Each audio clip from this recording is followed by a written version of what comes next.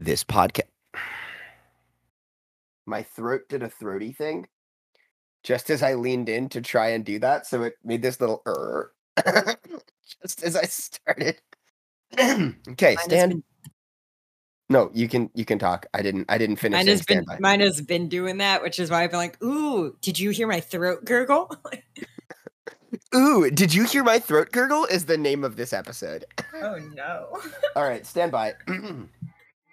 The following podcast is rated NSFW. Listener discretion is advised. Welcome to a podcast called Title with Ilan's sister and Ari's brother.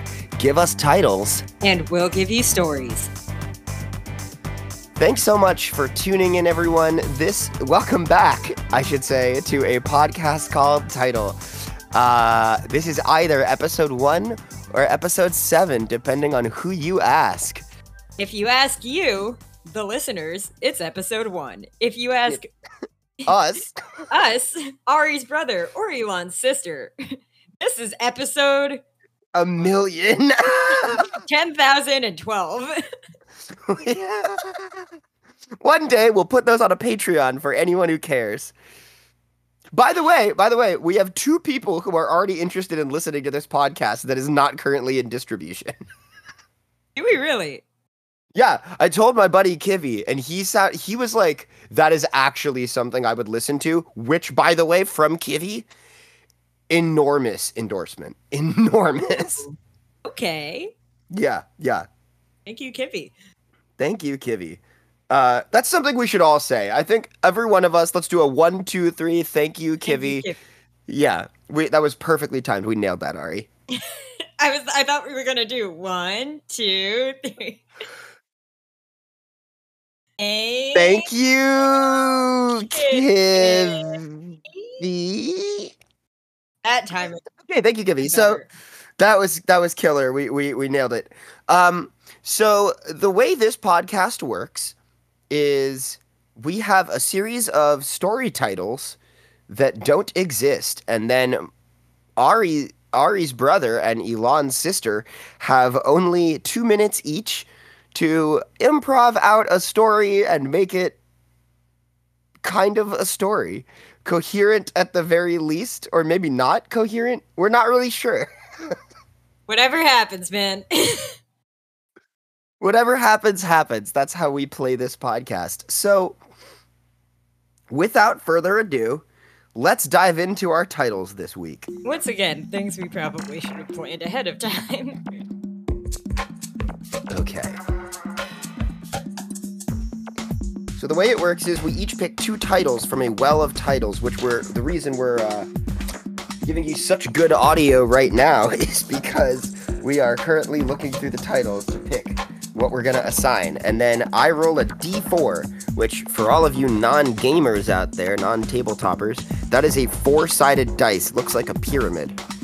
And whatever it lands on is the story we end up doing. So, for number 1, assigned to number 1, Ari, Ilan's sister. Lemons, limes, and cyanide. Okay, number 2, from Ari's brother. Do you remember that time my sister became a clam? Of course. Number 3, from Ilan's sister. Next stop, Worcester. What? Is that an option? Yeah. Where does it say that? Next stop, Worcester. Okay. Next stop, Worcester. Okay, so you say that one. Number 3. Next stop, Worcester. And from Ari's brother, number 4, take the 2 train. So, once again, at 1, that is lemons, limes, and cyanide. At 2, we have, do you remember that time my sister became a clam? 3, next stop, Worcester. And 4, take the 2 train. Okay. It is 3. 3, next stop, Worcester. Okay. Who is kicking and who's receiving? We will receive. Okay. I kick off. Next stop, Worcester, by Ilan's sister. And Ari's brother.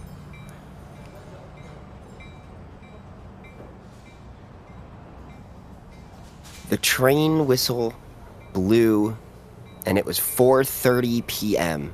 on a normal Wednesday. Shelley was standing on the platform in Natick, waiting for her train. A train rolled up on the other side of the tracks, and the conductor leaned out and yelled, "Worcester! Framingham Worcester line! Everyone getting on for Worcester! Get on this train!" And Shelley had a small moment of panic because she was on the wrong platform. The train was across the tracks. Oh, fuck! Shelley shouted before sprinting at the stairs to find the bridge to connect to the other platform. She needed to get there fast. She would be running late to work otherwise.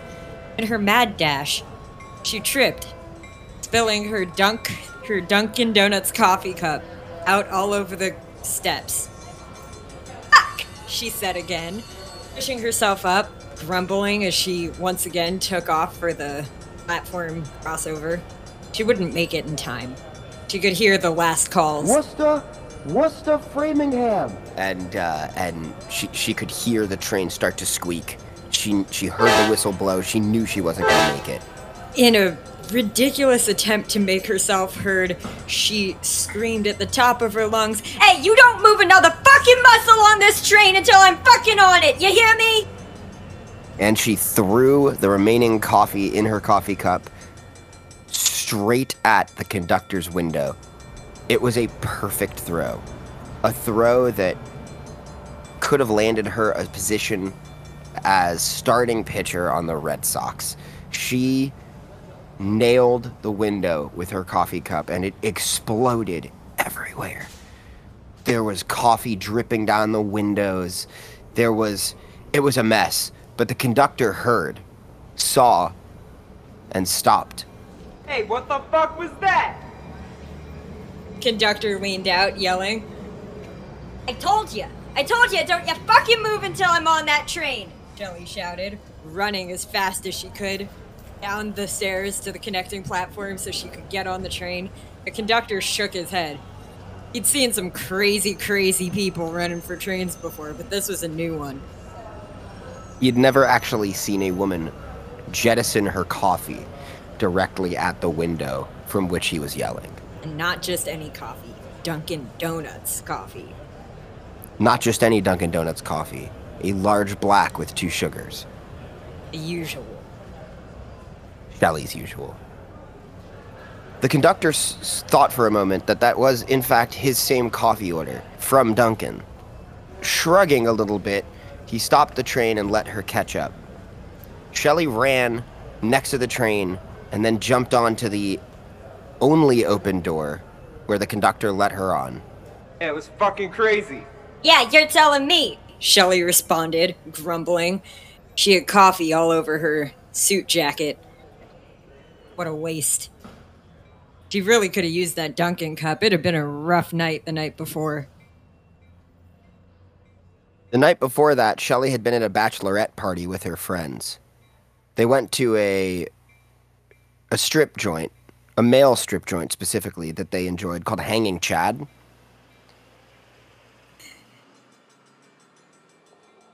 There they'd witnessed all of the glory of some male strip dancers, some of whom thought they were so much better than others.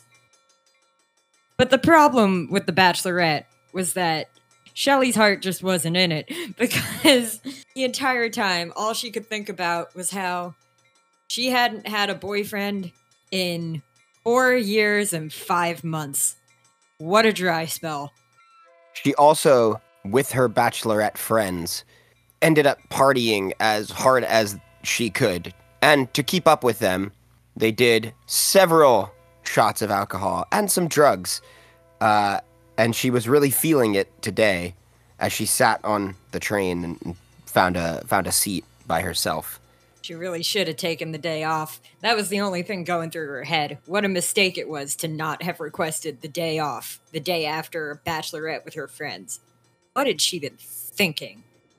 What had she not been thinking was really the question, because wow, was this a mistake? There was no way she'd be getting work done. She nearly missed her train. She was running late. She didn't have her coffee. She looked like a mess. She was probably going to walk in and just get fired on the spot. And what could she say to that? And as these thoughts were swirling around her head, a woman walked up behind her, and from the top of her view, a medium black Dunkin' Donuts coffee descended into her field of view and was placed into her right hand. The lady leaned over and said, "There's a fucking coffee, hun. You look like you need it. I had two. They messed up my order. Have a fucking coffee." What are you, Saint Mother Mary? No.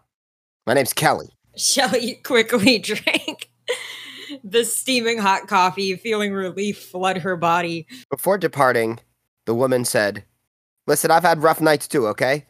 We don't always get an easy break, but you're gonna do fine, honey. You'll be okay. Just drink that. That's the nectar of life." And then she walked away and disappeared into the next car.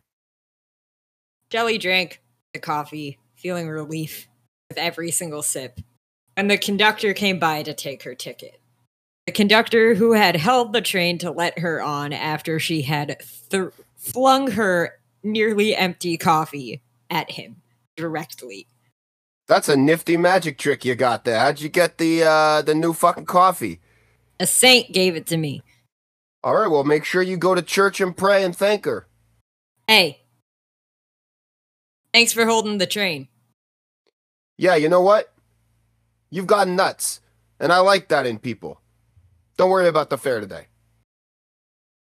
And the conductor walked away into the car, following behind the saint. Shelley made a mental note that she would have to pray to God several times over as a thank you for whatever he was bestowing upon her this day.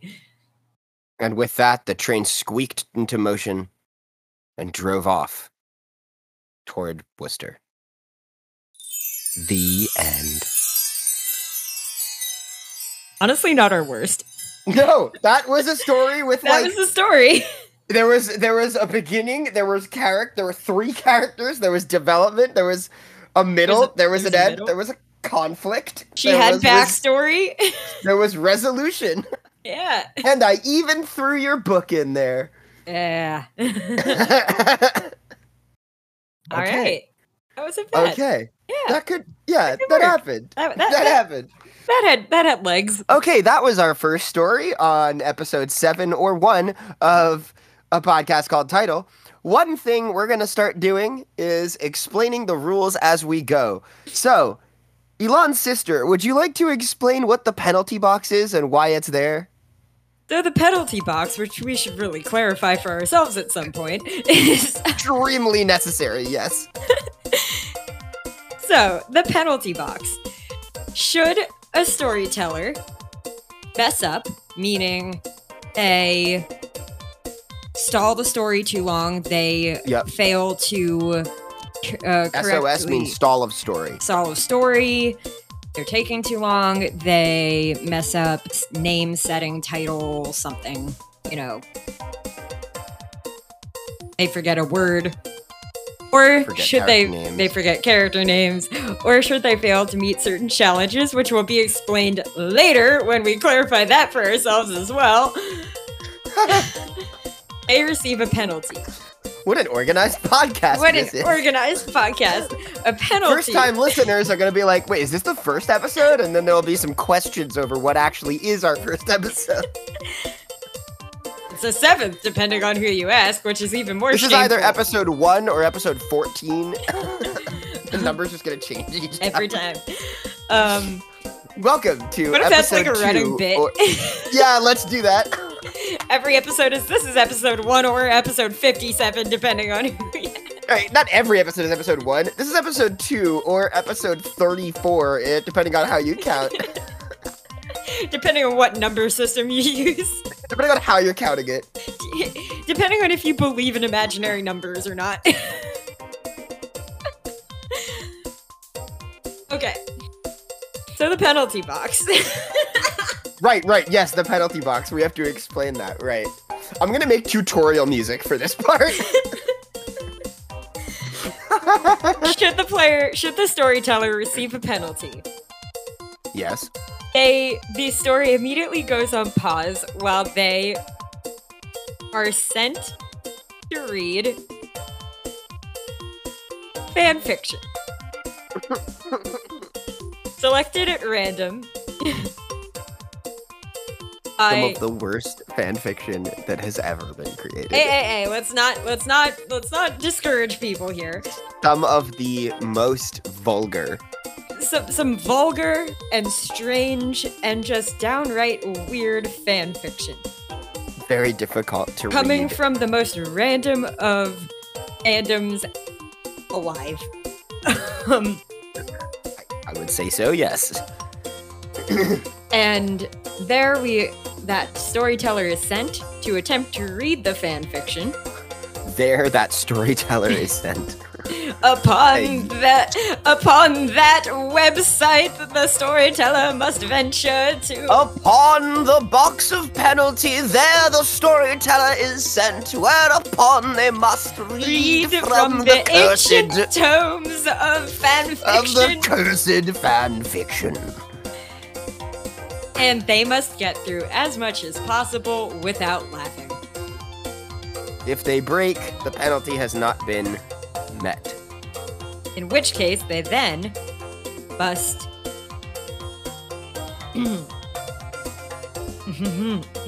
We don't know yet. We'll figure that part out. Put their headphones on mute and attempt to pick up the story only from reading lips. For improving a penalty, that's actually really good. Ayo. Okay, so without being able to hear the other person, the other storyteller will still have to keep up the story as best as possible. Alright, and with that said... Is that all we need to read from the penalty box? I think so for now, until we understand what it is. Yeah, until we go there and understand it. Okay, rolling the D4. Take the 2 train. We have train themes today. Okay, so this is going to be Take the 2 Train by Ilan's sister. And Ari's brother. Part 1. And she was having an issue. She was new to New York, and so she didn't quite know how to decipher the subway map. Everyone said it was the best subway system in the world, that it was very clear-cut and easily understandable, and that it took you anywhere in the city for relatively cheap. And so far, she had experienced maybe a half of one of those things. But looking at the subway map, she had no clue where she was going. She didn't know what stop she needed to get off at, which was probably issue number 1. More than that, she couldn't tell if where she needed to be was uptown or downtown. And did the 3 go there, or was it only the 2? Or what was the difference between local and express? And how did you know if one was local and one was express? Because sometimes they ran local, and sometimes they ran express, and there was no delineation as to which or why or how. She thought she would be prepared for a city with a subway, given that she was from Boston, which has its own difficult subway map. And she was very used to riding the Red Line in Boston. And so the 1, 2, 3 train felt almost familiar to her in the sense that it was also the Red Line, and she caught herself calling the 1, the 2, and the 3 together the Red Line, at which New Yorkers would laugh at her. Sighing helplessly, she checked the address again for where she was headed. She needed to get off at Times Square 42nd Street. And hypothetically, that was a major station, so they should all go there. But she was not entirely clear if that was considered uptown or downtown from where she was at Christopher Street. Which only linked to the 1, but that also made no sense to her because it was the red line. So why didn't the 2 or the 3 stop at Christopher? She had just come back from applying to several retail stores all up and down the main drag of the West Village, where she was trying to get a unique but bougie retail job so that she could support her lifestyle in addition to paying rent. Initially, she was excited by the prospect of being able to take the subway from where she lived to the West Village without the need of any kind of transportation of her own. But now she was getting stressed out, standing there at Christopher Street Station, helplessly looking around, trying to figure out what was going on. She pulled out her phone, which, of course, had no service and was unable to pull up the app version of the subway map, which requires network to actually pull data in real time. So she was trying to find just a screenshot of the subway map of New York, which wasn't helping her. It didn't help that Christopher Street Station was such a small train station that it didn't actually link to the transit Wi-Fi that the city was starting to implement on more major stations. All right, pause. Is that a real thing? That is. They now have transit Wi-Fi on some of the bigger stations, but it doesn't connect to all of them. Wild. And it only works sometimes, obviously. Obviously that, but like even the fact that it's there blows my mind. Okay, continue. Sorry. Angie turned to look around helplessly, trying to figure out if any of the maps on the stations would be even a little bit helpful to her. But it wasn't working. She was steeled herself to have to ask someone. A feat that she knew was very difficult because it usually came with a lot of scorn directed in her direction. Before she even had the chance to find someone who looked like they knew what they were doing, a homeless guy approached her. Hey, you look a little lost. You're probably not from New York, are you? And she hesitated. She knew it was probably not the best idea to engage in conversation. She also knew that most people up north didn't tend to greet people on the street or smile unless they were trying to make a connection with the person, which was just not done. New York, she had learned, was a place where you kept to yourself. You keep your eyes straight, your head down. You don't talk to other people on the street unless you're trying to get something from them. And she also knew, in general practice, it was probably best not to talk to the homeless people around. She didn't have money, she didn't have anything to give them, and she didn't want to feel compelled to. You look like you're not really sure where you're going, and look, as someone who's lived here a long time, you're making it obvious. So I would, suggest you probably should try to figure out where you need to go and then get there. Keep your eyes straight ahead. You're looking around wildly like a deer in the headlights. Embarrassed, Angie shifted. I'm trying, but why is this map so confusing? And also it won't load, but I don't get it. No, it's not confusing. It's a pretty simple map. How do I get to 42nd Street? I mean, all trains pretty much go there. Okay, what you're looking for is, you're looking for a one train uptown. You want to go to 14th Street. Once you get to 14th Street, you're going to be able to transfer. There's a transfer there, okay? And you're trying, it's going to be 1, 2, and 3. You probably want to take the 2 train. Those run pretty frequent. And it's express. 1 is local. That means it's going to stop every single stop. And you probably are in a hurry, or it looks like you're kind of in a hurry. So you want to probably take the 2 or the 3. I would take the 2. So take the 2 train. You're going to go... So again, you're taking the 1 train from here, 14th Street. You're going to get off at 14th. You're going to get on a 2 train, and then you ride that, and you get to Times Square in like, I don't know, 2 stops, 3 stops, most. Oh, that's not that difficult. No, it's really not. The 1 and the 2 and the 3 line is actually one of the more straightforward lines here. It's not like you're trying to navigate the ACE or the NQRW. I see. Thank you. Angie didn't mention that once she got to Times Square, she would then have to deal with transferring to the NQRW to get to Brooklyn, where she lived. But that would be a problem she'd figure out later. For now, she felt armed with the confidence that she could get to Times Square 42nd Street from Christopher Street, which, according to the homeless man, really wasn't all that difficult. Angie walked up.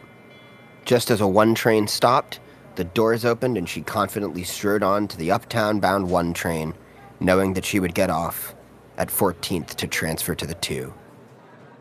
And that she would then take the 2 to 42nd Street. End of part 1. Part 1. Yeah, we're going to continue that one someday. All right, I'm going to go into titles. I'm going to go take the 2 train. 2 train. Part 2.